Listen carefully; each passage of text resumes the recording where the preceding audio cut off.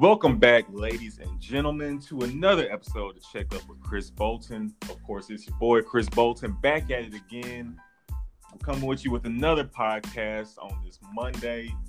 Hope you guys had a great weekend, been enjoying NBA basketball. We have NBA basketball back. It's been a beautiful thing. I hope you guys are loving that. We're back at it again with another episode. I believe this is episode 15. Don't hold me to that. But yeah, we're going to continue our series of going through the teams in the lottery as we preview the upcoming NBA draft. And of course, today, we're going to take a look at the Detroit Pistons. And to help me figure out, how the Pistons should go about this draft, we have a very special guest with us. We have Nick Henkel. You can follow him on Twitter at Nicholas Henkel, NicholasHenkel. Detroit Pistons media in the building. He is a site expert for at Pistons Power with Fansided. Also has a podcast as well, host of the Shoot the J podcast, president of the Luke Kennard Fan Club. Appreciate you joining us, Nick. Yeah, absolutely, man. Recently, I've had the chance to come on a lot of podcasts, and it's been really fun because I miss basketball, and just getting to talk hoops with anyone means a lot. So yeah, when you reached out, I was super excited, and because you're a Warriors guy, correct? Yes. Okay, yes. I actually have a question for you. I don't know if you want me to start with that or it's come on with it. Okay, so I don't know how familiar you are with the play of Christian Wood. I am. Okay. One of my homeboys does not let me not know how great Christian Wood is. Great. He's a Christian Wood fan. So you're in the loop with that then. So I was on a different show, this was 2 weeks ago. And you know how sometimes you just kind of you're talking a bunch and then you just kind of stumble across this new idea, you talk yourself into this new theory. Well, I accidentally did that. What the theory was hypothetically, and this actually is it's about the draft. So I guess this is applicable, but if the Warriors pick one, right, they get the first pick, and the Pistons get 5 or they get 6. Let's also assume that, because Christian Wood's going to be a free agent this year, okay? Let's assume that he wasn't. Let's assume that he had 2 years left on his contract. Christian Wood and 5th or 6th overall for the first overall pick from the Warriors. I'm doing that. You would do that? Thank you. I'm doing that. I'm 100%. I'm sitting there and I'm I need someone to thoroughly explain to me why Golden State wouldn't do this, because there's a few different options that a few different avenues the Warriors could take with this year's draft. And one of the popular theories is James Wiseman. If you get Christian Wood, I just feel that's going to be he's a more proven floor spacer, and he's getting better as a rim protector, and he's a force around the rim. He can play that 4 out, 1 in, or he can just play 5 out with the Warriors. He's a seamless fit. And whoever the Warriors want to draft at 1 is probably going to be there at 5. You know what I mean? Or 6, wherever the Pistons pick. Right. So it's that's just better for you. Now, if the Pistons really wanted 1 and they really, wanted LaMelo Ball or something, that's kind of where I'm I just feel that's a win-win trade, right? Now, again, this obviously can't happen because Christian Wood is going to be a free agent this year. But if he wasn't, you are saying you would 100% pull the trigger on that. Definitely. I mean, this is the draft to trade down. Yeah. If you're one of those top teams, you more likely, unless you're the New York Knicks or the Detroit Pistons and you were wanting to get that franchise point guard, that LaMelo Ball. But anybody else, you probably want to trade down if you can and try to turn some other revenue, or some other capital, whether it's next year's first or a very young, talented player like a Christian Wood. Yeah. Detroit offers that, or Mitchell Robinson if the Knicks throw that in and they're trying to trade up, something like that. So yeah, trade down.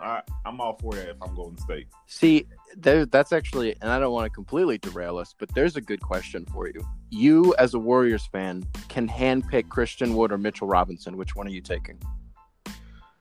Ooh.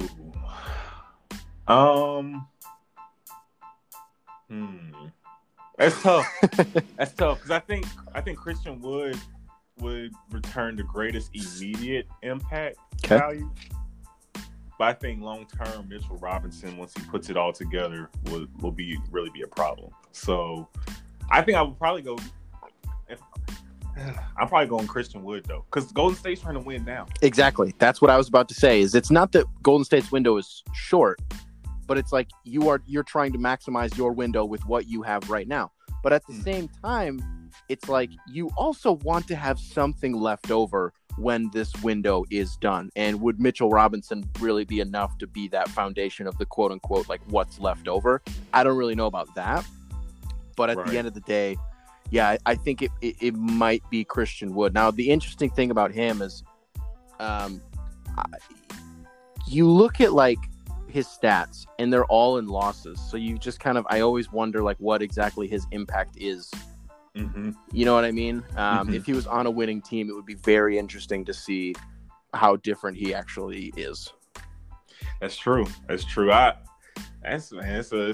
come in with some heat. I really like this question. I like this scenario. I low key want it to happen, even though he will be a free agent. And it's funny that you mentioned the free agency deal, because I was going to ask you. You might not be the president of the Luke Kennard fan club for much longer. Are you prepared for a possible draft day trade? So here's the thing. Him and I are like pretty decent friends. Oh, okay. Yeah, that like happened over quarantine. Him and I just kind of became friends. So I'll give a little bit, because I figure your audience definitely doesn't know about that story. Mine does. They've heard it 1,000 times. But so the too long didn't read version is Luke, like day one, I have tweets that were like, now admittedly, I'm not totally proud of these tweets, but I wear them on my chest, where I was like, draft night 2017, I said, if the Pistons draft Donovan Mitchell over Luke Kennard, I'm going to snap. Now, did I end up being wrong about that? I mean, well, one of them was in the Rookie of the Year conversation, so I'll just say that. But like, he's been my guy forever. Like, I love him. And then like last year, he like wished me he DM'd me and wished me a happy birthday. Nice. It was crazy. Nice. And like, I'm like pretty close with his family, just randomly through Twitter. And one day I said that I wanted to play some Warzone. I was going to play some Call of Duty. And I asked if any of my followers wanted to play with me. Well, one of Luke's cousins DM'd me and was like, hey man, like Luke and I need a third. Like, do you want to play with us? And I was like, what? Are you serious? So we've played probably like, I don't know, like 5 or 6 times together, play for like 2-3 hours at a time. And it's really cool because like we have like really awesome conversations. Sometimes he tells me things that I'm not sure if I'm supposed to know them or not. And it's like, I don't know. It's really cool. So him and I are, we're friends. We talked just the other day. And we actually talked about what happens. We actually talked about what's going to happen if he gets traded, because there were rumors at this year's February 6th deadline, like 2 days before, that the Pistons and the Suns were talking about a Luke Kennard trade. Mm-hmm. And now this was also before we were friends, and I was like, I'm jumping ship. Like, I won't be able to tolerate that. It's going to be too much for me to handle. And him and I talked about that. I was like, what did that feel like? He's like, it's wild. That feeling sucks. He's like, you don't know what's going to happen. And then there were a few other teams that were in the mix that weren't like, it wasn't like publicly disclosed, but he let me guess them. And on my first 2 guesses, I was correct. So that was cool. But it's funny because if we are looking at a draft night trade, he is the piece, right? He is undoubtedly the one that's going to get moved. He's attractive enough that if it is Phoenix, if they fall, actually, yeah, they're not going to have a great pick. So depending on where they go, well, they might have one. It's the lottery. Who knows? The Pelicans won 33 games and got the first overall pick. But you know what I mean? Yeah. It's probably going to be Phoenix. And that, if you're doing it to avoid paying him, that's dumb. That sucks.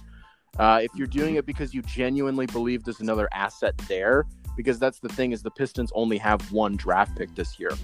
So if you are trying to get a second one, yeah, it's going to be better to do it in the first round. And then the pressure is off of you. If you're making that trade, the pressure is kind of off a little bit that you don't have to get a point guard with that first pick. Because that's kind of the thing, is like, if you don't get a point guard, I'm going to be kind of pissed. So yeah, I've definitely been mentally preparing for that to happen, for Luke to get traded. I mean, I know that it's almost inevitable. But we'll see what happens. Tell my boy Luke I said what's up. I'm a lifelong Duke fan. So okay.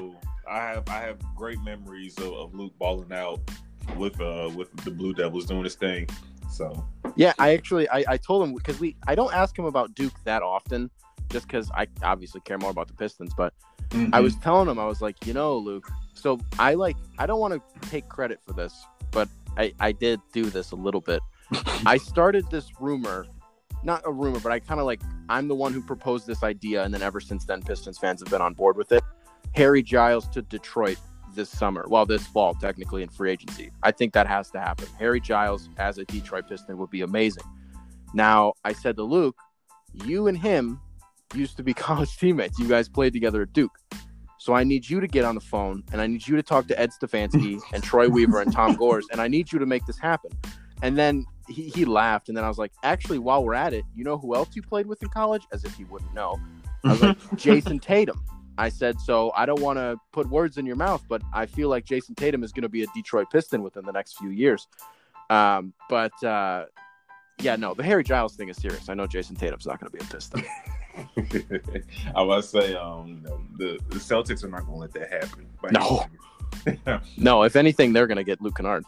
Right.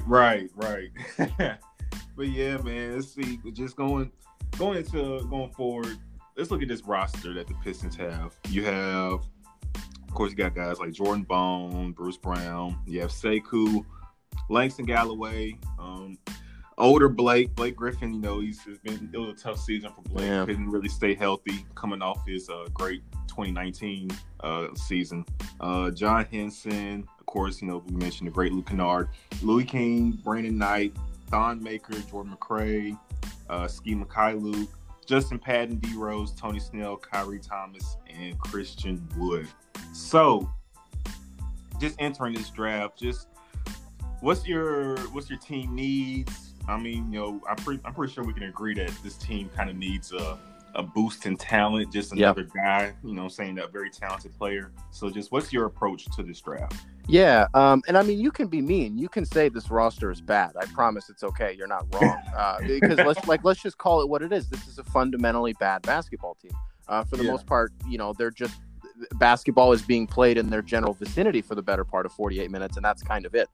But as far as team needs go, it's point guard, right? It's the most glaringly obvious thing.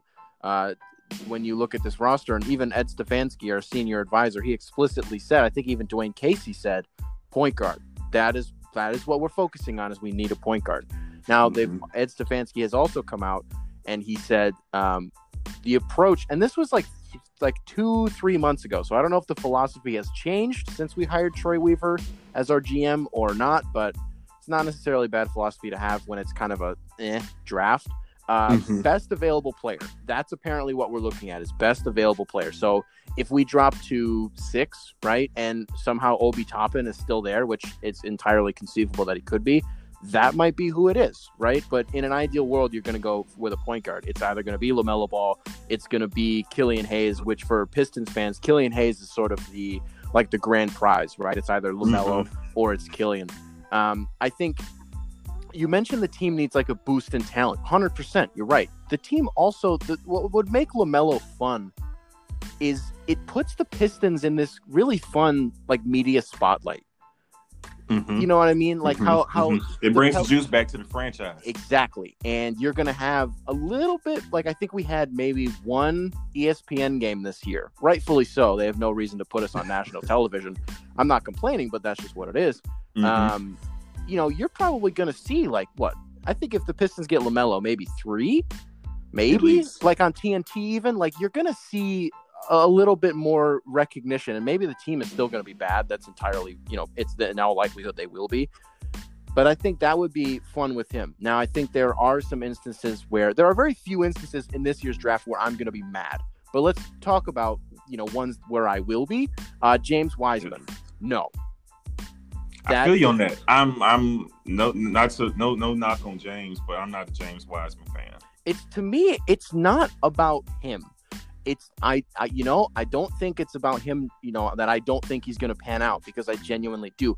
If he goes to the Hornets, right, that might be the best case scenario. 100%. For Charlotte and for James Wiseman, that's probably the best thing that could happen. It's not a knock on him. I don't want him in Detroit, and he shouldn't want to be in Detroit. Listen, man, we just moved on from Andre Drummond. That just happened. I do not want to put another 7 years into this one-dimensional. What I'll give to James Wiseman is he's played 4 college games, and he already has more post moves than Andre Drummond, so good for him there. But yeah, I'm just not there on that. Outside of that, I mean, if you're not getting a point guard, and I know I'm rambling, I'm sorry, but no, you good. If you get a point guard, great. As long as it's not like Cole Anthony, I don't know. That worries me a little bit. We already have an injury-ridden roster, and everyone's prone to knee injuries. No disrespect to Cole Anthony, like I don't really want to roll the dice there. If you're going to get a wing, if Isaac Okoro is there, I'm not mad about that defensively because that's Dwayne Casey, that's his wheelhouse right there. Okoro's going to play a lot of minutes on a Dwayne Casey led team. I think it's funny you mentioned that. I was going to ask, like, if the scenario happens where LaMelo and Killian are taken ahead, who's kind of that guy that, or those a few players who come to mind that you wouldn't mind taking, or the Pistons taking? See, that's the thing, and I hate to be broad and generalize it. Like, I'm genuinely fine with anybody. There's nobody that in this draft other than like James Wiseman and Nico Mannion, who, thank God, he's fallen out of not just the lottery but the first round. I am like the biggest anti-Nico Mannion guy on the planet. I can't stand him. You're preaching to the choir. My God, I tell people that too. I feel like he would be extremely hyped up. I hope he succeeds, but I just feel he's been extremely hyped up. Yes. And you see a good point. I don't want to sit here and be like, I hope Nico Mannion fails. No. If he's prove me wrong, show me that I'm wrong. Because here's what I will give him is, and even speaking to a Warriors fan, I think you'll maybe you've seen this too. Here's what Nico Mannion does really well. And by really well, I mean the best in the draft. And like some of his off the ball movement is Steph Curry-esque. It is incredible. And everything else is just meh. And I hate it. But as far as guys who, if Killian's off the board, if LaMelo's off the board, if in the likely scenario that the Pistons fall out of the top 5, who do you go with? Tyrese Halliburton from Iowa State, to me, is like how everyone always talks about LaMelo. Everyone talks about Killian Hayes. I don't want to call Tyrese Halliburton a diamond in the rough, considering he's like a consensus top 10 pick. But he's a guy that I feel like, in terms of if there's a point guard tier list in this upcoming draft, people aren't really all that high on him. I love him. And for me, him in Detroit would be absolutely amazing. Like, that dude is a point guard. I have a soft spot in my heart for point guards that are over 6'5", and he's like 6'6". So, I really, really enjoy him. Anthony Edwards would be good. Don't really want another shooting guard because we have a surplus of those. I think we have 4 or 5 on the roster, so I don't really want Anthony Edwards just because we have so many people at that position. But wouldn't really be the worst thing in the world.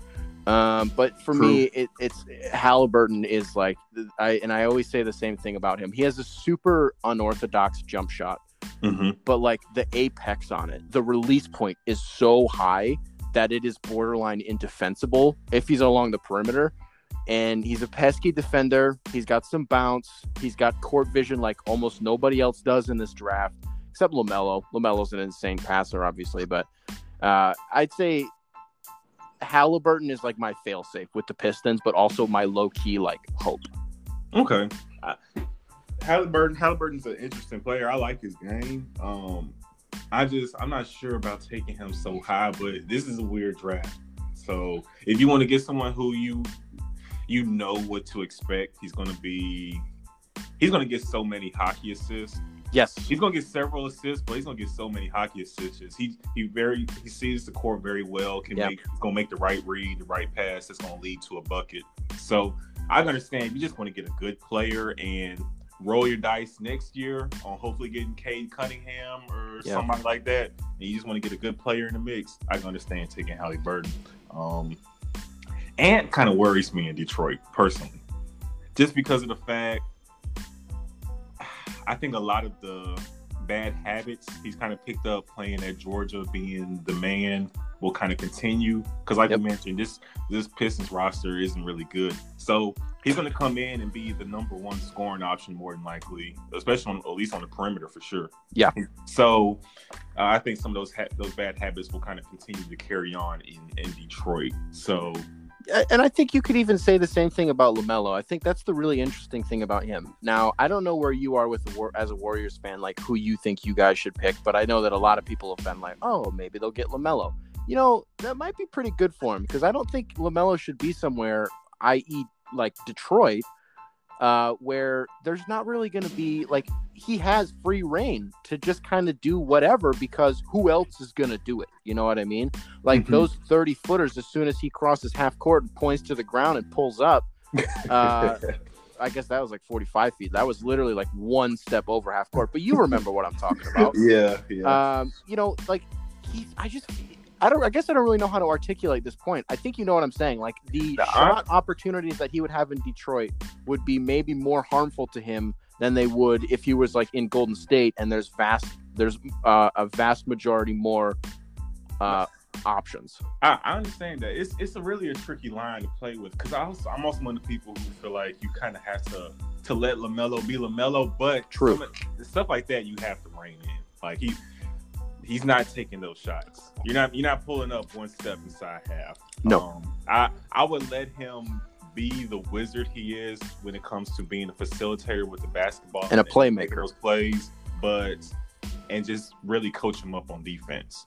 Coach up that effort on defense. But I would let him kind of do his thing on offense. And that's why I'm kind of worried about Golden State picking him because it could be beneficial when it comes to honing in his talents and stuff, but it's not going to be the immediate impact that the Warriors would need when they're trying to win a title right now. Right.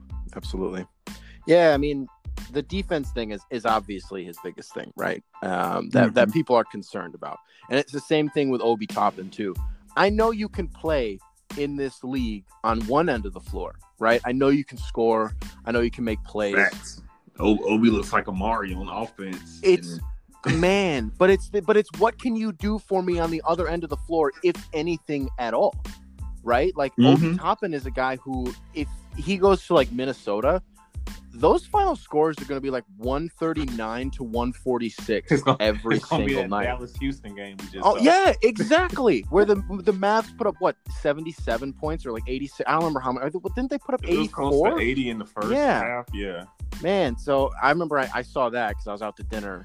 And then I get home and I see they're losing. Jesus Christ, how did this happen? I turn on the game. It was ridiculous. But so I'm just a little bit worried. If you're with LaMelo, here's what I'll say. I think it's effort. I don't think it's technique. I think it's just a matter of he doesn't like playing defense. Now, if you're obviously playing under Tibbs in New York, if you're playing with Casey in Detroit, that's not really going to fly. And like the way you get minutes with Dwayne Casey is like, can you play defense? That's why Bruce Brown plays so much, is because he's our best on-ball defender. And he's one of our best facilitators, but it's not saying much because we don't have that many.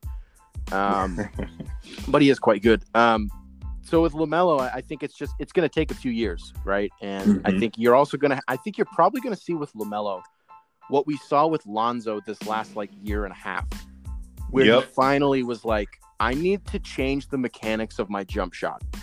Like even just I have to gradually tweak it, you know, as the seasons move along, because it just doesn't work. If you look at Lonzo's jumper today versus day one in the league versus UCLA, it's different. So much better. Yeah. It's so much better. And I think LaMelo's already started to do that. There was some footage of him in a gym recently, and it definitely looked different. Didn't look great, but it looked different and it looked better. So I'm really curious to see what happens there too.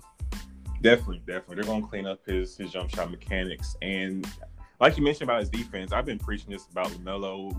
You know, remember when Lonzo was coming out, nobody was talking about Lonzo being the two-way threat that he is. He grew into this, you know, this great defender, and it was a pleasant surprise for everyone. I think LaMelo would be the same way. I mean, he's 6'7". He just has to try. You know what I'm saying? Like, you're gonna be going up against guys who are like 6'3" point guards. He just has to try on defense, and his body will take care of the rest. Right. Yeah, I mean, where were you when you learned that LaMelo's not like 5'11" anymore? I remember it was like probably like 6 months ago. Someone was talking about how LaMelo was like 6'5" at the time, and I was like, literally, what in the world are you talking about? And they sent me like his profile on like Google. I don't remember what it was. It was from like when he was playing at Spire Academy. That's what it was. Yeah, he was listed as like 6'5", and I was like, Jesus, when did that happen? Because we're watching all the Ballers Life videos, and mixtape videos, and he was short, and it seemed like just over a week span. Like the next video they dropped, all of a sudden, 6'5" LaMelo Ball was hooping. Whoa! Dude is the biggest guy on the floor. It's insane. Like you said, I think he is up to like 6'7" now. Mm-hmm. Absolutely insane. And honestly, the way that you phrase that, as long as he just tries, and he's against Steph would be a tough draw, admittedly, but most guards in the league, his body will take care of the rest. That is a beautiful way to put it. Mm-hmm. Now, just moving forward, we hit on LaMelo a lot just now. Let's talk about Killian. Of course, he's also the other sought after jewel in Pistons fans' eyes. Just what are your outlook on Killian, how he would fit in with the Pistons? I think in terms, I don't really know how to articulate it. I guess I think he's a better fit in the sense that I don't want to call him a better playmaker than LaMelo. I think he's a better lob man than LaMelo, and I don't know, that's more fun. Like, we were into like February, and Andre Drummond just wasn't getting lobs, and then Tony Snell emerged as our best lob man, and it was the most unbelievably random thing that could have happened. It was like, that might as well happen this year. Tony Snell just throwing lobs to everybody, sure. Killian Hayes is good at that. I really like he can get to the basket really well. He can draw contact, finish through contact. Decent three-point shooter, pretty good three-point shooter. I really like the mechanics on his shot too. The mechanics are smooth, especially when he's shooting off the dribble. He's going to have to clean it up on catch and shoot, but shooting off the dribble is nice. Yeah, he's a pretty good creator, and his court vision. Here's the thing that's consistent with all the point guards in this draft, because it is a point guard heavy draft. They all do have pretty good court vision. I remember for a short time I thought that Theo Maledon was the best point guard of the draft. That was a while ago. But even he and Killian Hayes, Tyrese Haliburton, all these guys, I think maybe Killian Hayes especially, they're thinking like, I worded this the other day in a way that blew my mind because I didn't know how I came up with it. We'll just say it this way because I can't think of how I actually worded it. He's always like 2 steps ahead, right? Like, he knows where everybody's going to be. He's a great orchestrator. And I think that's kind of what Detroit needs right now, is like an actual leader and a guy who can day one, like, he knows what he's doing. And I just feel a little bit more confident with Killian there, even though LaMelo would sort of bring the lights and the media attention. I like Killian as like just a raw prospect a little bit more.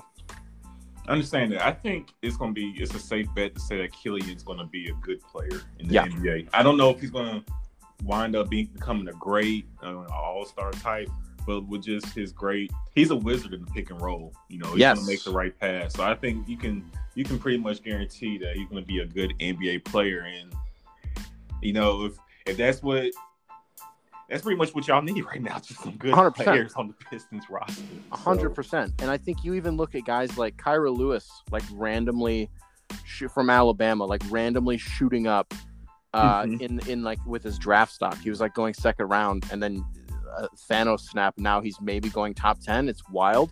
He just reminds me of like De'Aaron Fox. And I just want to backtrack a little bit to the Lonzo thing. How when coming out of the draft, he wasn't really revered as this like potential two-way threat. Was that because of what De'Aaron Fox did to him in the tournament? I honestly don't remember. I feel like De'Aaron Fox sunning him just like kind of put us off Lonzo a little bit, right? That's just kind of what I remember. Definitely, and the fact that he was playing in the Pac-12, and people only see the highlights and don't see the highlights of him scoring, and don't see the whole games. People aren't watching Pac-12 basketball, so you just hear Alonzo doing all this stuff on offense. You don't care to think about what his defense could be as a 6'6" point guard, right? But yeah, so I read your article, and you talked about the Pistons' chances are greater falling in this lottery compared to rising into the top 4 or anything like that. Yeah. So let's just play this game. Let's say the Pistons get the 7th pick. Let's see, who are the teams ahead of them? You have Golden State, Cleveland, Minnesota, Atlanta. Let's say the Knicks and the Bulls jump ahead. So Knicks get the first pick. They take LaMelo. They take LaMelo, yeah. Of course they take LaMelo. Timberwolves take... Which, really quick, rest in peace to LaMelo, because Tibbs is going to run him into the ground defensively. It's going to be brutal. Anyway, I'm sorry. Go ahead. Run him into the ground defensively. He's going to run him into the ground in general. Well, yeah, 100%. 42 minutes a game. But yeah, let's see. Minnesota takes and Edwards. Golden State. Let's just say we take a Kongu. No, we can't get the Christian Wood trade. Yeah. So they take a Kongu. Who did the Hawks take? They might take Denny. Yeah, that would, yeah. Maybe. Take Denny. That's possible. Yeah, we'll just say they take Denny. And the Cavs, Okoro, they need somebody. I think they might take Toppin first to be like a predecessor to Kevin Love. That would be smooth. Okay, we'll give them that. Let's say the Bulls, they take Halliburton. Damn it. Because I can't let you pick him in this scenario. But no, he would also be a smooth fit for Chicago. Yeah, 100%. That piece, that connecting piece. And that leaves... Everybody's been picked at this point. You didn't say Killian Hayes. I'm taking Killian Hayes. Killian isn't taking it in this scenario. I gotcha. So are you trying to say if Killian, Halliburton, and LaMelo are off the board? I was trying, yeah. Okay. I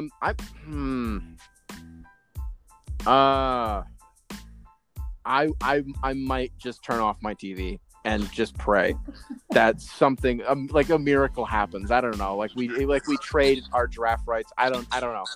You mentioned you're not big on Cole Anthony, but you might have to, man. Honestly, Cole has kind of grown on myself personally. He's kind of grown on me. I understand if you looked at Cole this season and you saw injured Cole playing with a terrible North Carolina team. Yes. I love saying this as a Duke fan. Yeah. Terrible. That was a terrible team. No court spacing at all. It was just Cole going against 5 people trying to make something shape. Yeah. So let's just say Cole is healthy now. He is like Oak Hill Cole, has that bounce, can jump and dunk, can shoot. I'm not gonna lie to you. At times, I'm not saying he's gonna become Damian Lillard, but at times he looks very similar to Dame. I don't think it'd be a bad pick to just go ahead and say, you know what, let's just take a chance on Cole. If I went into it and I had a crystal ball and I saw that there was a 25% chance that he would suffer another major knee injury, like in his career. Like, I guess I don't know, man. If I went into it, like, just hypothetically, we knew that he was healthy for a majority of his career, I love it. I'm not mad. I can get behind it. I can live with it. I think he's a hooper. Cole Anthony can flat out play. He can ball. It's legitimately just because Detroit has this compulsive need to construct their roster whose success is heavily contingent on these players who can't stay healthy. So drafting Cole Anthony worries me because then we're just sticking to that same. I must say, you've seen this movie so many times. Yeah, and I'm just. So you know what I mean? Like, I'm over it, right? I want a guy who, and like maybe LaMelo gets hurt, whatever. Well, Cole Anthony's, I think, torn both ACLs. I think. And he messed. Was that his? He had a knee injury this year with Carolina, where I think it was a meniscus. That's right. That's what it was. You're right. And so, it was a partial tear. It wasn't a full tear. Gotcha. Like Garland had at Vanderbilt. Gotcha. Which is a whole nother thing. If the Cavs, because I know you had Dan on recently to talk about the Cavs. Who did he say they should draft? He didn't say a guard, did they? Or did he? Dan, who did they say? You think they should draft? Because he's amazing. I love him. I don't think he knows that I love him, but I admire him from afar. I read all of his articles. Say they should draft, but it can't be a guard. Oh, he's a big Congo fan. Oh, okay. That would be really weird, but sure. Well, actually, if Tristan Thompson's coming off the books, and then they might trade Andre Drummond, so sure, maybe. Mm-hmm. But anyways, what were we just talking about? Oh, Cole Anthony. So if it's not Cole Anthony, and it can't be any of the other point guards that I want, Okoro's not the worst pick in the world. It's just, here's the thing, man. You're the Pistons, and you finally get like a top 10 pick after like playing the better part of a decade, kidding yourself. And listen, I love Stanley Johnson. To this day, I still believe there's good basketball in him. Wholeheartedly, I do. But here's the thing: is even if you're drafting inside the top 5, like you said with Killian Hayes, you don't know if he's going to be your guy. You don't know if he's going to be your all-star player. You just know he's like definitive. Like he'll be good, right? He'll be a good basketball player, no doubt. That's not why I'm drafting in the top 5, though. Right. You know what I mean? Like I'm looking for that guy, and drafting Okoro, no matter how good I think he could be in the NBA, I worry that he's not that guy. And, the Pistons are in a position, like we said earlier, where they need that talent. So, yeah, that would be a nightmare situation if all 3 of those guys were off the board and we had to get a wing without having a second pick. Because if we have a second pick, draft Okoro there, wherever the Suns are, pick up like Theo Maledon or something like that. Or if it's a second-round pick, I don't know, Cassius Winston? I don't know. Yeah, Cassius is solid. I think it's going to be a great second round steal. I like for sure. Cassius Winston. So, I think he's like what was the NBA comparison that somebody had for him? Was it Kyle Lowry? I don't remember what it was, but it was amazing. I think it might have been Kyle Lowry. And as a Michigan State fan, Cassius Winston is my favorite Michigan State player, period, football or basketball, ever.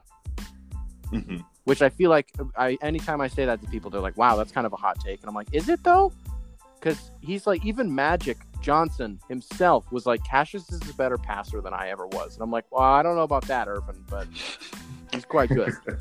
Right. He's a great hooper. I mean, he did his thing in Michigan State. Just, things didn't work out for a national title, but I mean, he's been a baller at Michigan State. So I think it's going to carry on into the league. But yeah. You mentioned talking about drafting high. If you have a high pick, you want to kind of go for that guy. What you think about? I don't know about the fit, but currently, when you look at this Pistons team, it really ain't about the fit because none of these guys are guaranteed to be on this team in the next 3 years. Correct. So, what you think about Alexei Pokusevsky? I don't know how much Poku tape you watched, but I love Poku. So, this is where I got to be honest with you. I remember I made a mock draft for Piston Powered like maybe 2 months ago. And this was when he was first starting to make his rise, right? Mm-hmm. He was starting to go like late first round. And I remember I watched a little bit of film on him and I was like, oh, I get it. I get it. Now, admittedly, since then, I think I've only ever sat down and watched like maybe 15 more minutes of him. So I can't speak towards it whatsoever. Mm-hmm.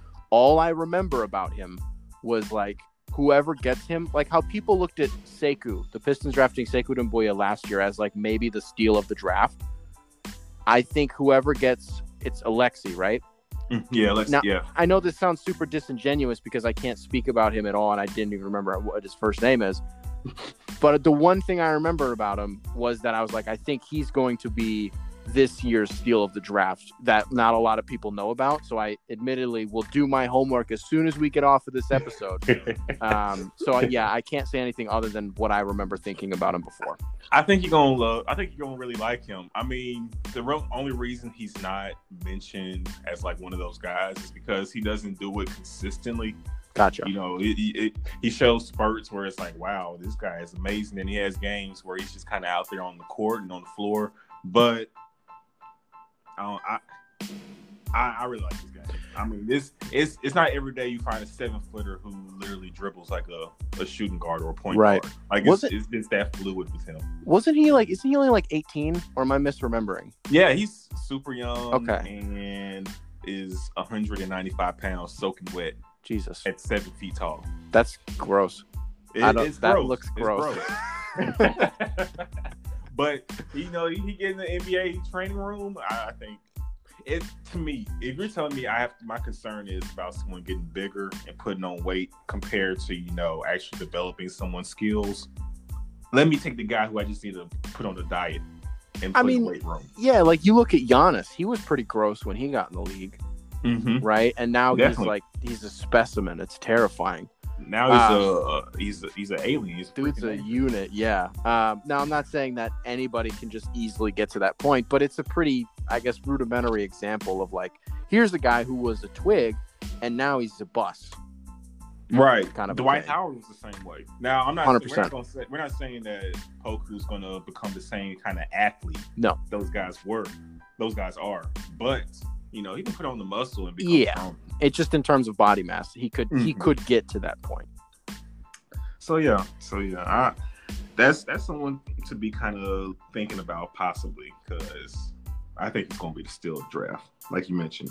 Now, if the Pistons were able to kind of just get a second round pick and be able to maybe get, or like just a later pick in this draft, are there any guys who kind of stand out to you that would be a nice pickup in later in the draft that can work their way to having a solid role, a very good role, and being possibly an impact player for this team? Yeah, I mean, I wrote this was, I think, in like November, about the Pistons drafting Cassius. And I know I just mentioned it. I'm dead serious. Like, that is who I want the Pistons to draft. And people are always like, oh, it's just going to be another Mateen Cleaves, like a Michigan State guy comes to Detroit and you think he's going to be great, and he's not. I'm not expecting Cassius Winston to come to Detroit and light it up. If I'm drafting him in the second round, I'm looking for stability, and that's it. And I'm looking for someone who, if Derrick Rose is out of the game, we're not screwed. Like, we're going to be okay. And I think with Cassius, you have that a little bit, right? And before, I mean, I guess you can even kind of compare our roster to Michigan State's a little bit. Like, playing with Blake Griffin is playing like with a better Xavier Tillman. Yeah. Playing with Luke Kennard is like playing with Matt McQuaid or like Josh Langford. Playing with, I don't remember, in that article I did like comparison for every single player, and when it all came down to it, I was like, wow, that's actually kind of true. It is kind of the same roster a little bit. And I had compared Andre Drummond to Nick Ward, and which I stand by that a little bit, just in principle. Now, obviously that doesn't matter anymore, but I think Cassius would be good. I mean, he's a guy who, you talk about how we need better pick and roll play. Cassius is amazing with that. And a guy who, the way he gets to the basket, he has a dribble that's so low to the ground. It's like impossible to swipe, and it's beautiful. And his jump shot's kind of weird, but it is absolutely amazing. I think he had like the highest 3-point percentage in Big Ten history 2 years ago. It goes in. That's exactly. It's one thing if we got to tweak the shot because you're missing it, but if it's hidden, go ahead and keep shooting. I mean, Sean Marion basically shot with his thumbs, and that dude made a pretty. He was gainfully employed his entire career. He had a terrible shot form, and it worked. But yeah, Cassius, he's an amazing facilitator, a guy who moves in transition like nobody's business. I think Cassius would be a good pick. I don't know if he'd pan out, but I feel safe taking that gamble. I know there are even some pretty solid, like Marcus Howard. You get into the second round and like Marcus Howard is there. Yeah, maybe. Yeah, I mean, he's going. You know what you're getting. He's going to get you buckets. Exactly. He's going to be able to create in the pick and roll and knock down threes. I mean, you're not expecting him to just be anything just super special at this point when you're drafting at that point of draft. You know what you're getting with these guys. Exactly. I mean, he had He had like 53 for 54 for Marquette last year, and kind of fell off the map a little bit. And then first round, I think, of the playoffs, opening round of the tournament was when he played Ja Morant. Remember that? And Ja had a triple-double, and Marcus Howard, if memory serves, didn't do anything. Right. But I remember, Ja like showed him up, and it was like, oh yeah, this guy is going to be amazing. And that's kind of the interesting thing about this year's draft is, and for people who've ever listened to me, I've said this 1,000 times, so it's probably getting annoying. Most years, you can look at the draft, and let's use last year as an example. Mm-hmm. I don't care what teams are picking where. Zion's going 1, Ja's going 2, RJ's going 3, and then everything else is just whatever. But no matter what teams are picking where, that is what is going to happen. This year, you have no idea. Exactly. Like, the order that players are picked is so heavily contingent on what teams are actually picking where. And it's fascinating to me. So that's why, like, a guy like LaMelo Ball, Anthony Edwards, like, right, like, they're going to go within the top 3 and, you know, especially the top 4. But other than that, Obi Toppin is a guy who could go from the 3rd pick to, like, the 10th pick. Like, you can go from 3 to 12. Exactly. Like yeah. You really don't know. So it's going to be super interesting. And I, you know, on Tankathon, how you can simulate the lottery. Mm-hmm. Okay, so I was doing that the other day because, you know, I'm a sad Pistons fan and I need draft stuff to look forward to. And I simulated it a few times, and the Pelicans ended up with the first pick. And I was like, what? How? Could you imagine if that happened again? And in that situation, do they pick someone or do they just trade it? Right. They got to trade it, right? Do you take Lonzo's brother to subsequently take his spot as the point guard? Well, actually, you know what? And be a better version of Lonzo? I think you might take Anthony Edwards, and then because you're not going to be able to pay Drew Holiday when his contract's up. You're not going to be able to pay him and keep Ingram and keep Zion and keep all these guys. So, like, something's going to happen to Drew Holiday. Do you just draft Anthony Edwards, or like you even said, LaMelo, and just, like, groom him to be Drew's replacement? Or do you It's interesting because you know how much Alvin loves to push the ball. They lead the NBA in pace. Like, they love pushing it. So, like, he would be salivating at the opportunity of taking LaMelo. But you also mentioned, like, that probably would be a great situation for Ant. He's not coming in being a man. Yeah. You have BI, you have Zion, you have your established those type of guys. He just has to come in, play defense, and attack the rack. Like, just be a piece and continue to develop his game because the talent's there. So, oof. Isn't that, like, it's not going to happen, okay? Like, the Pels have to move up, like, 13 spots, 14 spots for that to happen.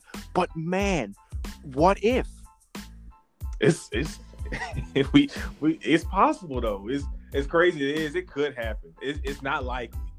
But with this new format, it could. It could. It and really the door's could. Open. See, I'm just giving you all these crazy theories. I'm really making you think about this. I'm loving it, though. I really would like to see that happen, honestly. People already think the Pelicans are, you know, in the next 5 years can be something really crazy. You throw Ant in that bag because the talent is there. Yes. You can't deny the talent. The talent's definitely there. I think it's a consistency thing with him. Man, now let's just. So, okay, we have your top 3 choices: LaMelo, Killian, Halliburton. Yep. That's your top 3. Yes, sir. Gotcha. Pistons fans, those are the 3 people you should be looking forward to, possibly. And wing-wise, is there a wing that you just wouldn't mind? Probably. I'd say, I mean, Obi is, like, how I mentioned he could be Kevin Love's predecessor. I had written an article, like, could Obi Toppin be Blake Griffin's eventual replacement? Kind of hope not, but, like, if that happens, I'll live with it. I guess I'm not really considering him a wing, though. So I would say Okoro, probably, just because he's, like, the quintessential embodiment of 3-and-D players in the league. Sadiq Bey is pretty good. What's his name? Devin Vassell from Florida State. Vassell, yeah. Oh, is it Vassell? Okay. I like him. I'm a big Vassell guy. I like his name a lot. For sure. I think if he goes to, like, the Kings or, like, the Mavs or something, that's going to be crazy. He'll go earlier than the Mavs. The Mavs won't be able to get him. But, yeah, I'll just say Okoro. I feel really comfortable with that. Mm-hmm.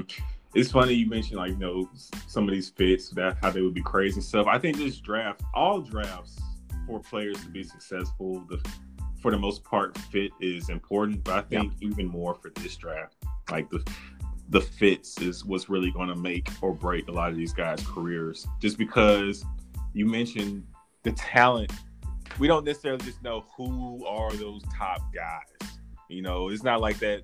Like you mentioned, Zion, Jai, RJ. We knew they were the top 3. We really don't just know who's going to be that guy out this draft. Yeah. So it's that much more important that the right fit happens. And I'm just really curious to see like how the lottery pans out, so we can start trying to formulate where these guys are going to go and if the teams kind of go through with that. Yeah, the speculation, it's getting to a point where, 4 or 5 months ago, we were talking about how this draft class kind of sucks. And now we've had so much time to think about it. I had one of my buddies, he messages me the other day. He goes, do you think like this draft class is actually kind of good the more you look at it? And I was like, no, it's because we've been looking at it for so long, that we keep analyzing every single option. We're like, oh, well, this draft class isn't actually, all that bad. No, it is. Because if I'm drafting a guy 2nd or 3rd overall and I'm not confident he's going to be like, there's all-star potential there, it's not a good draft. Yeah. And so, we're really going to see just how great the scouts and front offices are. Yeah. This is where you're going to flex your muscle. If you come away with that guy in this draft, then we know you're really about it. You're very good at your job. 100%. And I think the Pistons are in a really good spot right now with their front office, where you draft Sekou, even getting Bruce Brown the year before, like a guy who played the most minutes out of any 2nd-round pick that year, was, and he was fine. Like he was a playoff team. He played playoff minutes. Did we get swept? Yes. But it was playoff minutes nonetheless. He got better on offense this year. Sekou, I have a lot of things to say about him. Some of them aren't great. Some of them are not great about Dwayne Casey. We won't get into that. But, then you look at, like, you go into that draft and you have 2 first-round picks. You have the one from Milwaukee, too, that we got in the Tony Snell deal. And I am still mad. And at the time I wasn't, because I didn't want Kevin Porter Jr. We traded that pick to Cleveland in exchange for like a 2nd rounder, and they ended up taking Kevin Porter Jr., who I wasn't big on, and then he got in the league and he started playing different and he started getting to the rim more, and now I'm really mad that we don't have him. So it's like we ended up drafting a guy who was just a draft and stash. I'm already forgetting his name and it's going to make me really mad. I'm not going to try to think of it right now, but he's overseas. Davidas Servidis, that is his name. He's probably... Yeah, I know, right? It's easy to remember because it rhymes. Okay. He is like never gonna play in the NBA, so that was just a complete waste. So we basically just gave away Kevin Porter Jr. So that's kind of annoying. But otherwise, I do trust our front office. I did hear some things about certain things that our scouts have said about certain players that concerned me, because it is wrong information, and it is wrong. They are wrong assessments. Just spewing misinformation out here. I've said this a few times. I still haven't specified what players they were talking about or what was said about those players, but it concerned me because if that's what the Pistons scouts believe, now I would never profess to know more than people who are paid to evaluate talent, but if even I can see that those assessments are wrong, there's a problem. And that concerned me a little bit about the Pistons' upcoming draft. But we'll get there, and I just need this nightmare to be over. They did luckily move up the lottery 5 days, so it's now August 20th instead of the 25th, which is exciting. We are almost there. We're almost there. We're getting there. I really need this lottery to hurry up and happen. Tired of the what-if scenarios. Let's slide everybody in so we can know what's going on. Honestly, yeah. What if it was... I don't mean to keep going. We're talking basketball. Keep on. If it was the pick swap that we talked about earlier, but instead of Christian Wood, it was Luke Kennard. Now, I don't think Detroit would do this. I think the only way he gets moved is if it's to acquire another pick. But hypothetically, right? Would you take that? It's better than like Jordan Poole. Yeah. I mean, that's a lethal shooting lineup. I mean, if you playing Steph, Luke, and Clay at the same time. I don't know though, because I mean, Luke's a good player. You're acquiring another good player, somebody to add to the fold, add to the mix. But I'm just concerned about the defense because I don't want to play Clay at the 3 so much. Okay. I like the idea of Clay guarding the point guard. like he's done for us for all so many years. Yeah. And now you're having a lineup where you're throwing Steph and Luke on the wings, and I don't know. That's not putting them in the best positions to succeed defensively. Right. When you're playing both of them on the floor at the same time. Right. So I probably would be like, give us Christian. Yeah, I mean, if it came down to it, yeah, I mean, obviously, in an ideal world, I guess for Golden State, that would be the package, because otherwise, we have nothing to offer the Warriors that would be of any interest at all, unless it was like Sekou. I genuinely think the Warriors would take that just because of what his upside is. Definitely. And just kind of referencing back to we would trust our player development. Exactly. Yeah, for sure. Speaking of the Warriors, you know how there's the joke about how Draymond looks like he's shooting with a backpack? Yes. Okay, I saw one yesterday that I think to me it's funnier than that. Zion looks like he walks with a pocket full of quarters. I was sitting there and I was looking up videos of him walking. It was the funniest thing I've ever seen in my life. Just super random, but yeah, I thought that was so funny. I mean, he moves like a football player. He's really playing the wrong sport, but he's very good at playing basketball. And now the Pelicans are just getting washed in every single game that they play, and Zion's just on like a minute restriction and like not healthy. I don't really know what's going on. I don't know what's going on either. I mean, just play him for 17 minutes. Just play him for the last 2 minutes of that first game. What's 17 minutes going to do, compared to 15? Yeah. I mean, can you even believe that like his first game in the league, he goes like 5 of 5 from 3, or was it 4 of 4? Oh yeah, he just was cashing. Was that like the Spurs game? He was the Spurs. Like Pirtle just would not, and LaMarcus Aldridge just would not put a hand up. Like they kept disrespecting him, and he's like, "I'm just like that's another guy whose jump shot is terrible, but like it goes in sometimes." I mean, at the end of the day, if Zion's going to take jumpers and his jump shot looks terrible, I'm not going to fix it because that's not really what his game is.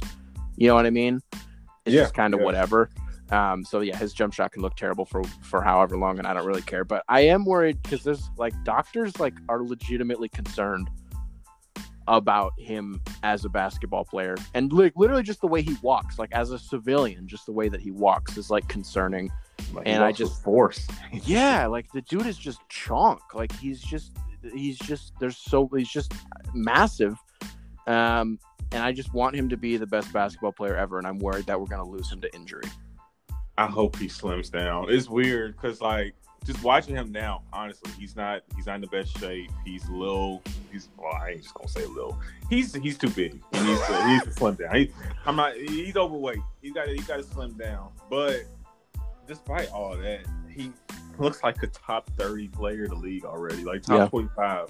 I mean, he's really, like, honestly, he comes out there and is playing limited minutes, and he's getting you 20 and 10. Yeah. On minutes restriction. Like, yeah. So once he loses, just let him lose 15, 18 pounds and get in serious shape. I can't wait to see that. That has to happen. Was it his first Summer League game where he just abused Kevin Knox and like ripped the ball out of his hands?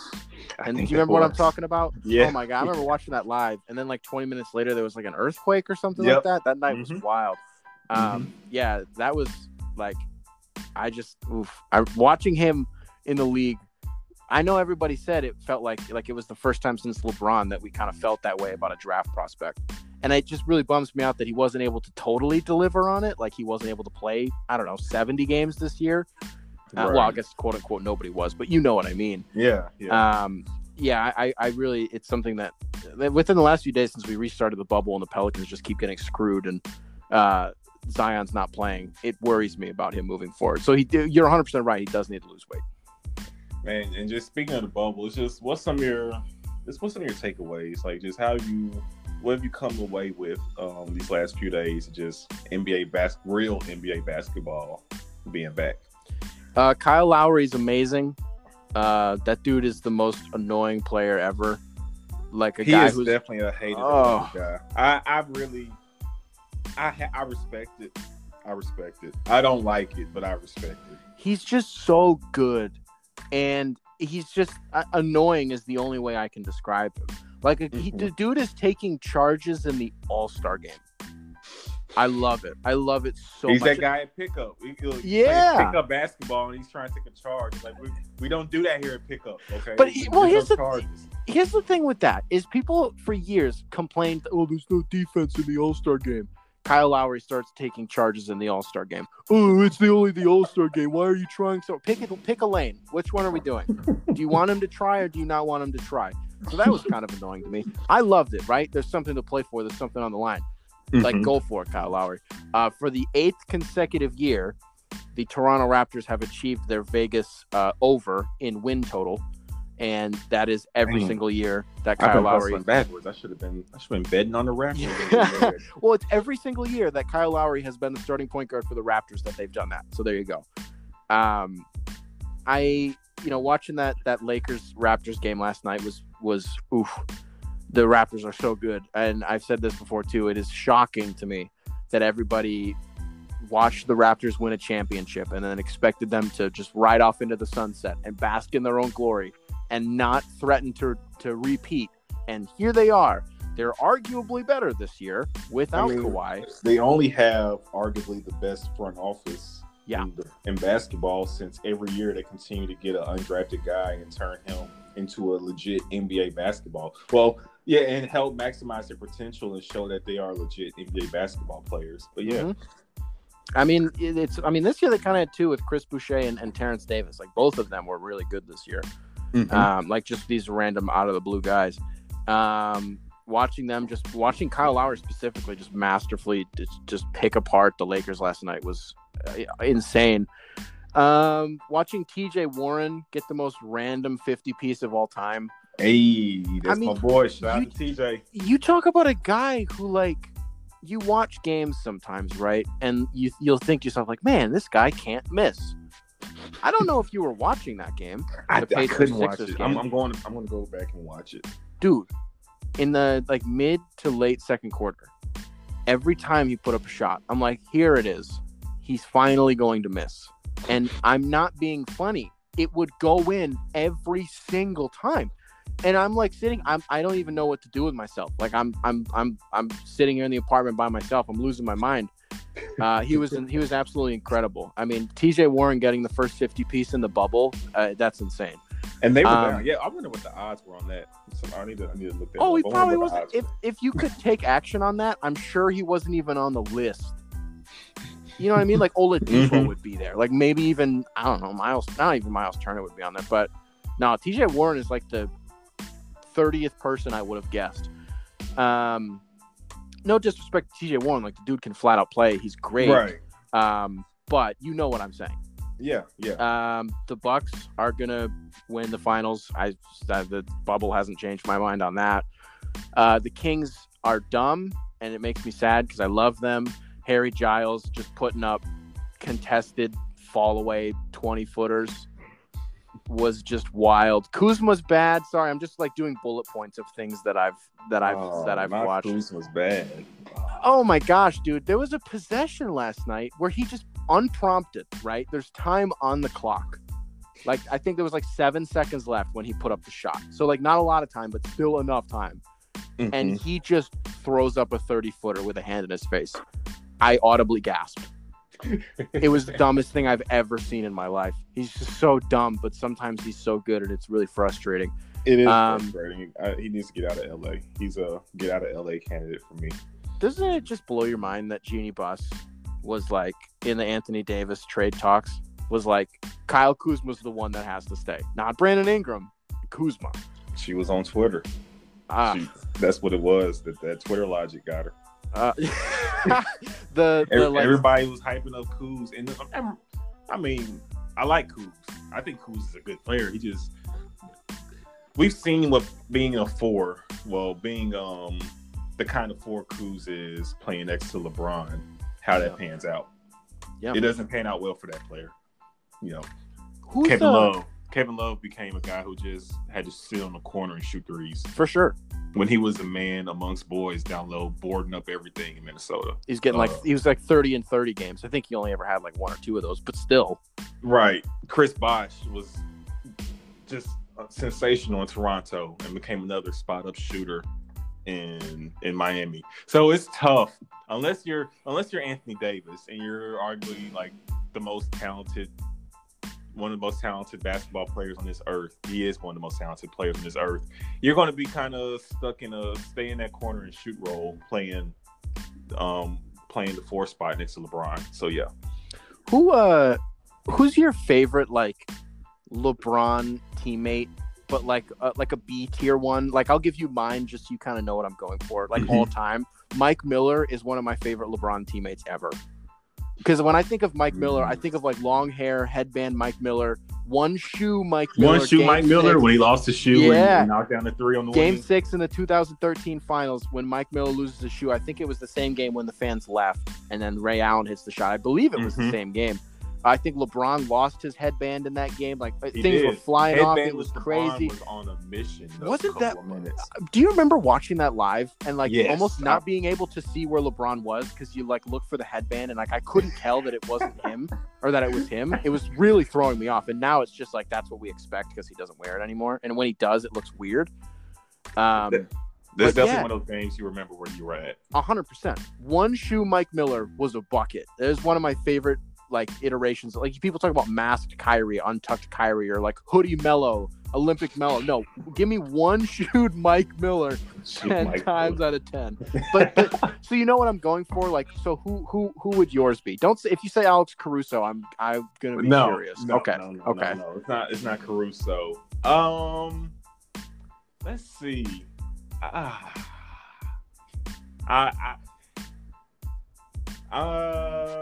It's between a couple people. This is old. This is the first generation Cavs. We're going back to the younger Cavs. Is it Ilgauskas? Big Z is one of those. Between Big Z and Boobie Gibson. Okay. I'm gonna go Big Z though. I'm gonna go Big Z though. I love Big Z. You gotta love Big Z. I think you look back at those teams, and he was like one of the only pieces of those like early or late 2000s Cavs teams where Zydrunas was like amazing. Like they actually had a bobblehead night for him. The Cavs did just this last year, I think.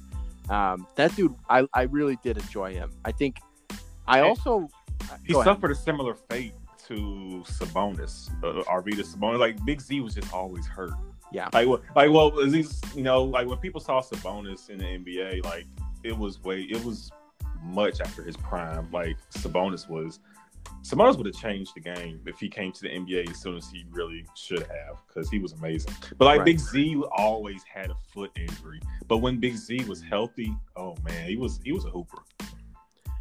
Yeah. And I think I'm trying to think of, was he playing 4 or 5?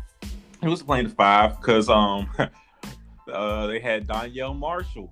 That's right. They would throw him on at the 4 and have him spot up, or they had Drew Gooden.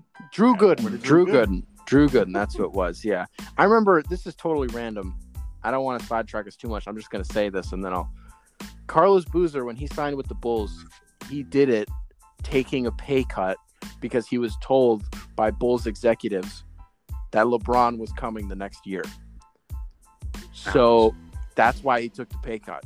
And I've always thought that was hilarious. I think it was that year that he had like his hair painted on.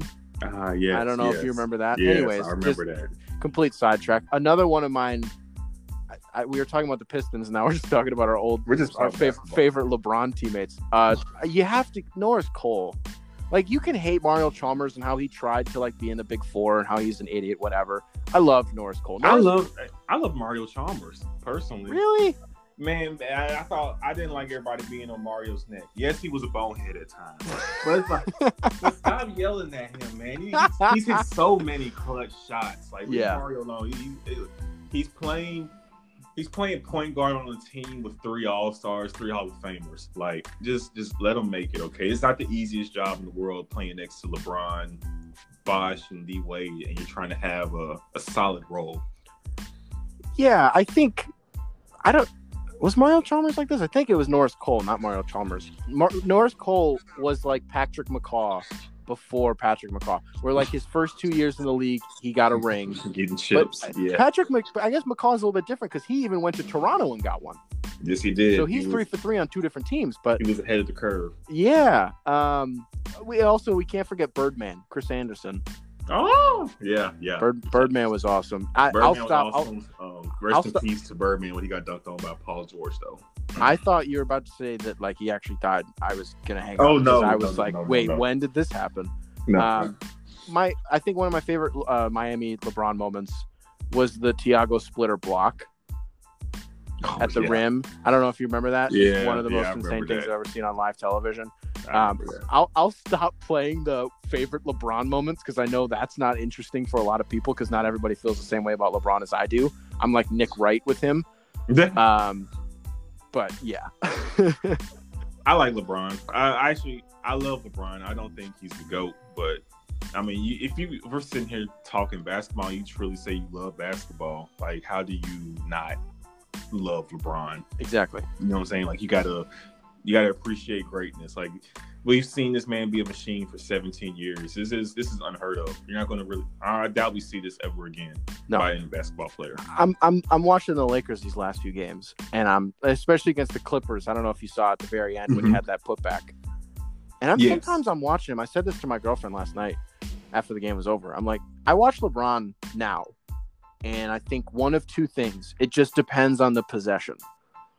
I think either, my God, he's in year 17, and like he's just, or isn't he in year 18?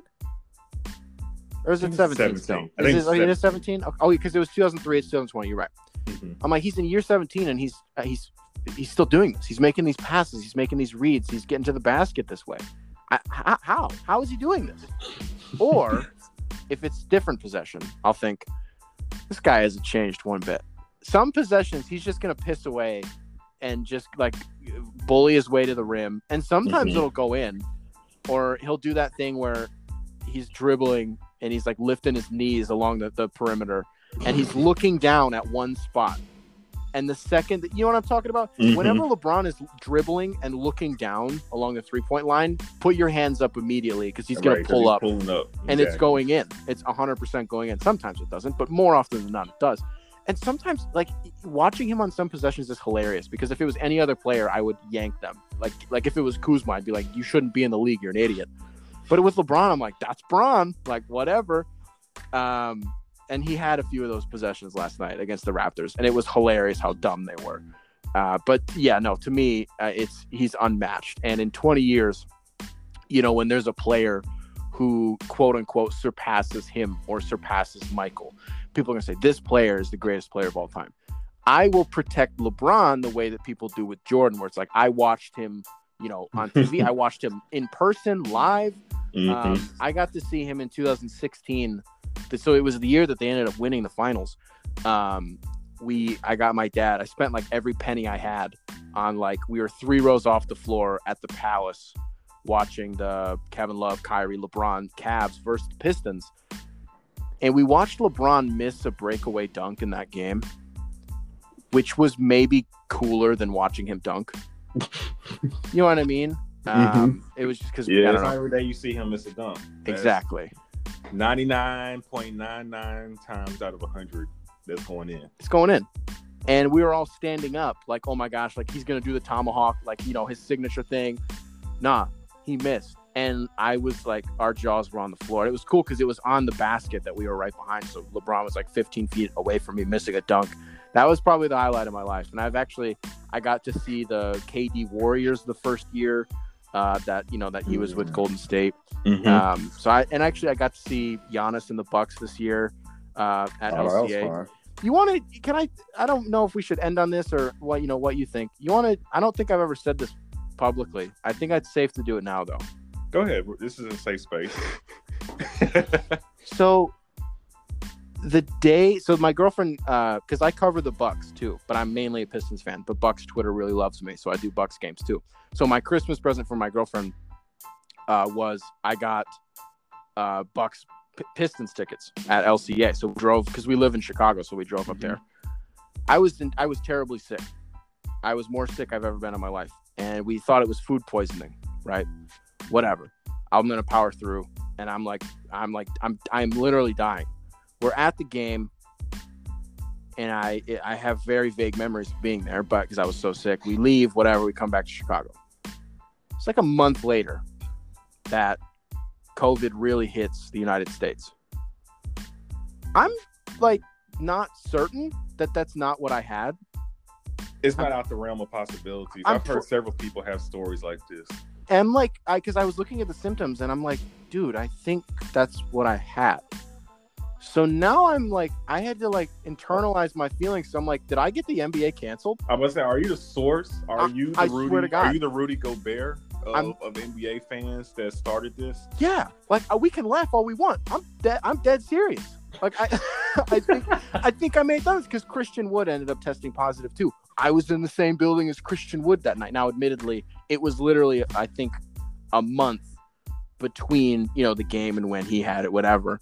But still, I mean, you could have been that fan that trickled it to one person who ended up possibly giving it to another that's closer and works with the Pistons, and before you know it, Christian Wood had it. So I would just like to formally and publicly apologize for single-handedly shutting the league down. You know what? I would be mad at you, but we're back to playing basketball. We're back. So we're back to playing basketball. So, exactly. All is forgiven. Man, but hey, Nick, I really enjoyed this. I appreciate you hopping on. This is fun. Absolutely, man. Thank you very much. Do you mind, very quickly, if I do a little bit of a promo? Oh, yes. We were all for the plugs here. Do what you got to do. Awesome. So I was recently contacted by some marketing / developers for this app called Locker Room. Locker Room is essentially just a live form of podcasting. You can kind of look at it as radio too. So theoretically, you could jump on there and like you and I could hop into a room and we could, people can listen to us live. And let's say hypothetically, right? Mm-hmm. You and I are in there talking and we see that Christian Wood is listening. All we have to do, or all I have to do as the host, is tap on Christian Wood's name, request that he comes up to speak, and he just has to accept it. And then boom, Christian Wood is up there speaking with us. The way that I compare it to is it's kind of like Periscope. It's just the audio version of Periscope. So it's essentially just live radio, but I guess for all intents and purposes, it is just live podcasting. I've been able to jump in and help beta test the app. I've been in on a few different calls. The interface for the app is absolutely amazing. It's really simple. You can see, if for example, you and I were scheduling this episode today and people wanted to listen to it live, we could set a date and a time and people would see on their feed that we're going to be going live on August 3rd at noon, or what's today, the 2nd? I don't know what day today is. Yeah, right. Well, actually, this is going to go live on the 3rd, right? Yes. Okay, August 3rd at noon, we'll just say that. So that way they can, I believe you can set a reminder if you can. I'm sure that's coming. And then they can tune in, and if we wanted to, have somebody on, then we could just add them in. There is also a little questions/discussions tab. So, you can talk with people live on there. I did get verified on there, which made me feel really special. Turn up. There's also some former players, former executives on there. Sam Henkel is on there, the creator of the process, and Matthew Dellavedova is on there. What else should I add? Yeah, it's amazing. I really enjoy the app. As for when it's going to roll out publicly, TBD on that. I don't actually know. When I asked about it, hopefully within the next month or so, I don't actually know. But they're making constant improvements, a lot of updates. It's really, really fun. I was going to make an actual ad read for this, but then I didn't do that. Forgot to do that. This was yeah. You're dropping all the info. Locker Room. That is the name of the app, and it is coming soon. Definitely, I have that starred. I wrote that down right here in front of me. I'm all for this. If you want, I think I might be able to get a link in order to invite you, you specifically. And then I can. You have to download an app that lets you download apps that aren't in the App Store. I'll explain it to you. If I can get a link, I will send it to you. Oh, the black market of apps. Dude, when they explained it to me, I'm like, whoa. There's an app that lets me download apps and they're like, yeah. I'm like, that's freaking awesome. So yeah, then I think you have to have like a code or something. So I'll contact someone about that, and then we can get you set up with it. We will definitely talk business after we end this podcast. We will continue this. But yes, everybody be on the lookout for the Locker Room app. It sounds great. I'm definitely all for this. But man, appreciate you again, Nick. This was fun. We will definitely have to do another podcast, even if it's just talking basketball or something. Like doesn't have to be Pistons related. We'll just do more podcasts. Yeah, absolutely, Chris. Thank you very much for having me. We could do. I mean, I could have you on my show. We could do like when the finals roll around. We could do like a finals preview. We could do, because I'm assuming you're probably a Michael Jordan guy as the greatest of all time. I'm willing to do 60 minutes of why I'm right that it's LeBron, or I guess we could do a whole different episode of like our favorite LeBron moments, or our favorite, like, we'll just pick a random player, like what are your favorite Amari Stoudemire moments or something like that. I love Stat. That would be great. I'm a big Stat fan. I love Stoudemire. Awesome. Well, he's actually I don't want to get into that. We'll save that for a different episode. I sincerely appreciate this, man. This was so much fun. No problem. All right, everybody, that's the end of the podcast. Hope you guys enjoyed. Be sure to follow me on Twitter at Chris_Bolton_12. Follow me on Instagram at Chris.Bolton_. Follow Nick on Twitter as well for all you need Pistons, Bucks, or just NBA tweets, just good NBA tweets. Follow Nick as well at Nicholas Henkel, NICOLASHENKEL. It's been real. Appreciate y'all.